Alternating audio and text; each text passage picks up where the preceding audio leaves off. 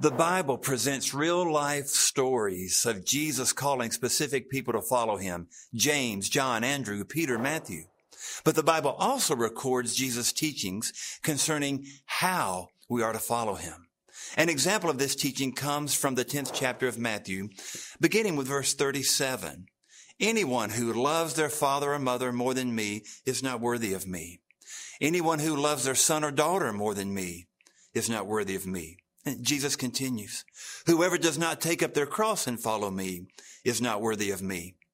Whoever finds their life will lose it, and whoever loses their life for my sake, Jesus said, will find it. Welcome to our teaching series, Follow. Part 3 defines following Jesus as a priority over all other loves, over all other relationships. From these verses we've just read, we discover what I believe to be 3 of some of the most difficult statements Jesus ever spoke into the lives of his followers. But within these statements are significant and life-changing truths. I'd like to share 3 of those truths with you: the greatest commitment, the greatest surrender, and the greatest reward. And with each of these, we're going to make an observation and an application. So first, following Jesus represents the greatest commitment. In Matthew 10:37, as we've read, Jesus said, anyone who loves their father and mother or their son or daughter more than me is not worthy of me. So let's make the observation of this seemingly difficult to apply statement. What is not being said and what is being said? Well, first, what is not being said? Well, loving family is a part of God's law. We know this. And loving family is what God desires for us. And God is not saying it's okay not to love your family. So consider how Jesus taught the value of family relationships.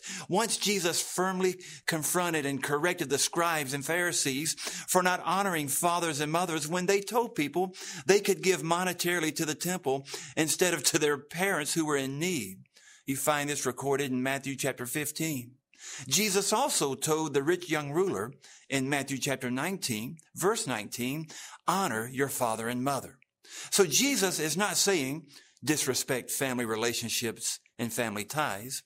But then again, Jesus said in Luke 14, verse 26, unless one hates his father or mother, he cannot be my disciple.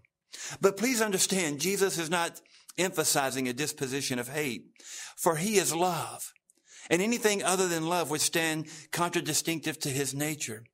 Jesus said, love your neighbors, Matthew 22, verse 39. Jesus said, love your enemies, Matthew 5:44. And Jesus said, love one another, John 13:35. So Jesus is not saying hate in a literal sense. So what is being said? What is Jesus saying? Well, here the issue is one of prioritized commitment. And a clue to understanding what Jesus means is to compare his words to John 12:25, when Jesus said, if you lose your life in this world, you will keep it. And in this world references lived out actions in real life. To lose one's life is to live in such personal obedience to Jesus that it appears one hates his or her own life, as he or she would put obedience to Jesus even before personal popularity or safety. Well, in like manner, one's commitment to Jesus may appear to be hatred toward his family members and all other relationships in this world, because expressed devotion to Jesus reigns paramount in priority over all other commitments. So there's the issue of relational priority, the priority of commitment. But there's also the issue of a relational claim. The claims of the natural relationships, mom, dad, children, siblings, are not as absolute in comparison to the absolute claims of Jesus over our own lives. So now that we know what is not being said and what is being said, we ask, why is this being said? Practically, why did Jesus use these words? A true encounter Jesus had with another individual may give us the answer. Following a conversation from Luke chapter 9, verses 57 through 61, Jesus said to an individual, follow me. But that person replied, Lord, let me first go bury my father. Jesus said to him, let the dead bury the dead. But as for you, go and proclaim the kingdom of God. And yet another person said, Jesus, I will follow you, but let me first go back home and say farewell to those in my family. And Jesus said to this one, no one who puts his hand to the plow and looks back is fit for the kingdom of God. Now, why was Jesus saying this? The matter was not disrespecting family. The matter was Jesus confronting excuses to support not following him with the whole heart. You see, we have a natural protective reflex. We desire to protect whatever we hold dear. In this case, family relationships. But Jesus calls us to radical obedience that even supersedes this natural protective reflex. This is how you and I know we're truly following Jesus. We can give a natural reflex to protect relationships, even when those relationships get in the way of serving Jesus. And just as we can have a natural reflex to protect our monies when God calls us to give resources for that which he desires. So we need these words of Jesus to move us past protecting what we hold dear so that we can live in the greatest commitment, following Jesus. Now that represents what we observe in his words. From the observation, let's now make the application. Following Jesus represents the highest calling in life. This was the truth Jesus desired that his disciples would understand. The point is that when one pledges solidarity with Jesus, no relationship, not even the dearest, meaning family, must be allowed to stand in the way. Jesus said, whoever does not do this is not worthy of me. Strong statement. Jesus has indicated with these words that the true worth of our commitment is based upon his worth alone. And the only way that I can point to his worth is to lay all things aside for him. But if I hold on to my personal loves, desires, etc., then I unwittingly have claimed something of me as worthy. If I hold to my life, I do not reflect his worth. So this is our ultimate motivation, his worthiness. In 2006, 2007, and 2008, I traveled to India during the Christmas season. The purpose was to minister in an orphanage during Christmas time. So on the receiving end, this trip was planned perfectly. However, on the sending end, with two precious little girls of my own at home, the trip did not seem so timely. I remember sitting down with my two daughters and explaining why Daddy would not be home for Christmas and why it was his choice to go to another country to serve and minister. The first year I did this was a bit of a difficult sell to my little girls, but they finally understood that at times it seems family doesn't matter because the calling of Christ is the ultimate calling. Yet family is also that ultimate calling. I think it also helped my girls to be okay with Daddy traveling because on those subsequent years when I would return, they would get a second Christmas and more presents. So I think that's why they were excited. But the highest commitment, the greatest commitment over all other relational commitments is that you and I would say, I follow Jesus. Not in disrespect of family relationships, but in honor of Jesus to say, Jesus, I follow you. Let's go to the second truth. Not only is following Jesus the greatest commandment, following Jesus is the greatest surrender. Following Jesus indicates we cease living for self. Jesus said in Matthew 10:38, whoever does not take up his own cross and follow me is not worthy of me.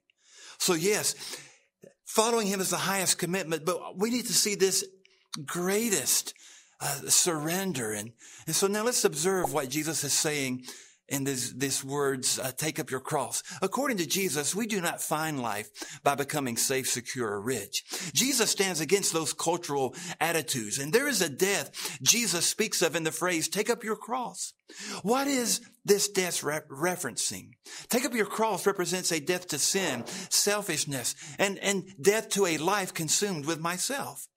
Now, whether this reference to taking up your cross indicates a literal martyrdom or simply a symbolic way of saying we've become an outcast, either way, the application is valid because Jesus is calling his followers to die to self. And this application is no less valid for you and for me.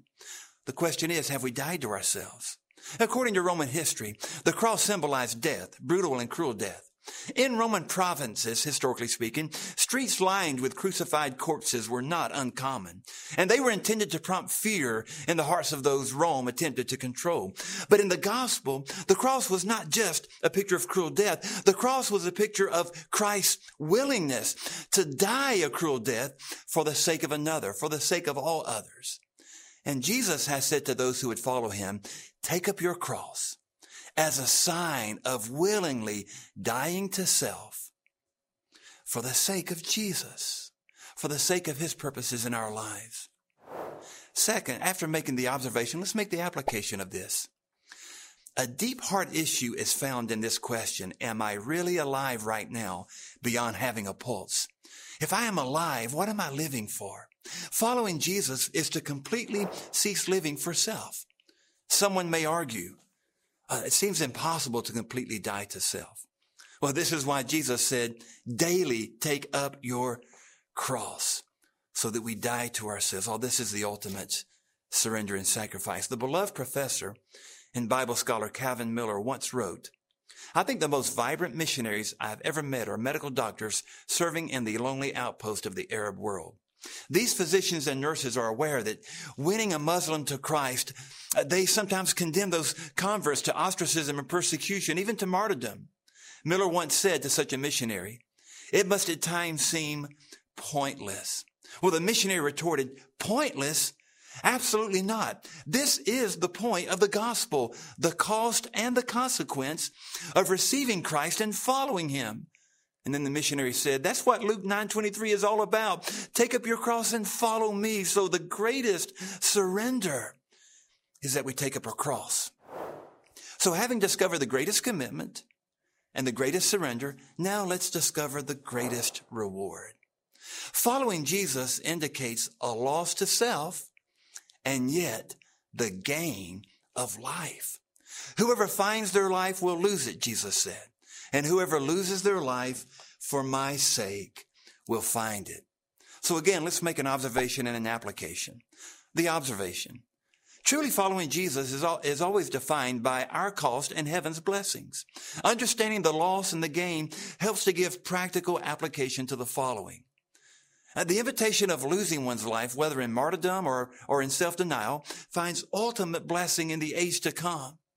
The terminology from where the word find comes from represents in the Greek idea a reward. Losing oneself to the lordship of Christ brings about his rewards, the greatest blessings, fulfillment, peace, joy, and heaven, life eternal. Now let's make the application. Everyone is naturally on a quest for self, unless Jesus has changed their life. And this is the very thing to which we must die. And in that way, we find life. You see, the quest of your daily existence is no longer a step-by-step quest for your own success and identity. The quest is now a step-by-step movement toward Jesus, his word, his way, and his will for your life. You no longer take steps toward your own desires, but toward what Jesus has revealed to you by his word, which teaches you his way and then places you in his will. Jesus has said, in effect, if I can put this in relational terms, easy for you and I to understand, if you get the whole world, it cannot give you a fulfilled self. But if you lose yourself for me and gain everything, you receive what is my best. In other words, Jesus has said, instead of trying to gain yourself by gaining things, build everything in your life upon me. Build everything on who I am and on what I have done for you. And when you do this, then finally you will have true and complete fulfillment, Jesus said, because you are made to know me. And this is the message of Jesus when he said, lose your life and you will find life. The greatest reward is a life built on Jesus with self completely out of the way. That's the greatest reward. Consider the story of one who made this resolve in a powerful way.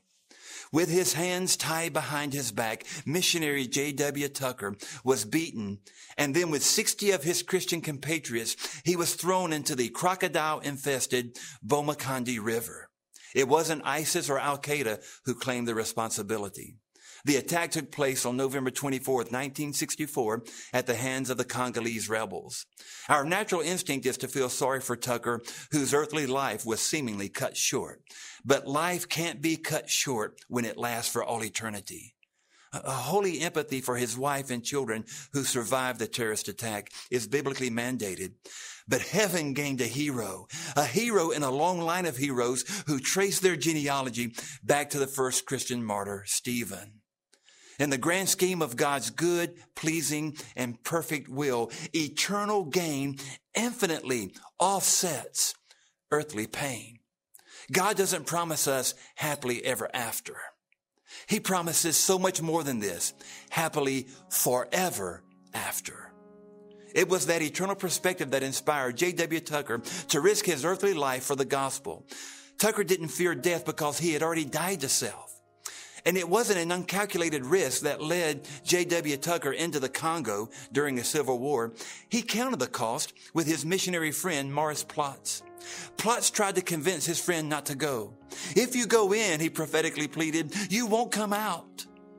To this, Tucker responded, God didn't tell me I had to come out. He only told me I had to go in. Jesus is saying to you, come follow me with your whole life, and then leave your whole life up to me. Can you trust Jesus with your whole life? Then follow him. Follow him completely by laying down your life to find it again. The greatest commitment is following him over all other relational commitments. The greatest surrender is taking up your cross and dying to self. And the greatest reward is losing your life, but gaining his life. This morning, I want to ask you, have you come to that place in your life where you could say that you've placed your faith in Jesus? You recognize that he's Lord. He died on the cross for you and for me, and he rose again. Can you say that you've come to that place where you've placed your faith in Jesus and received by faith what he's accomplished for you? Can you say that you've repented of sin that you know we're all guilty of without the forgiveness of Christ? And can you say that you truly desire to follow Jesus? Oh, I pray that that's your heart today. If not, even as the Bible teaches us, you can confess that Jesus is Lord with your mouth and believe in your heart by simply confessing and praying, Jesus, I believe in you. I trust you. I know you died for me. I repent of my sins and I commit my life to you. Oh, if you pray that prayer, I know that Jesus hears and he saves and he forgives sin. And he makes us brand new. Oh, there's no greater joy than following Jesus. And maybe perhaps at this moment, you need to understand that the greatest way to find life is not by trying to make your own self secure, safe, or rich, but by losing your life, by surrendering everything to Jesus, because herein is the only way to find life, through trusting Jesus and turning everything over to him. Perhaps you would say, hey, Ken, I know Jesus. I trust him. I follow him. But sometimes the things of this world allure me and I lose sight of walking after Jesus. Well, I encourage you at this moment to consider that the call, the greatest surrender, is to take up your cross. I know there are things you may not want to let go of. But even though you would say, my faith is in Jesus, would you do a quick inventory of your life? Are there things you're holding tight to? The greatest commitment is to follow him. The greatest surrender is to die to yourself. And the greatest reward is that as you lose yourself, you gain real life through Jesus Christ. At this very moment, you'll see a text number on the screen and a website location. We'd love for you to reach out to us if in any way God has prompted your heart to make a decision to follow him or to renew your desire and commitment to follow him.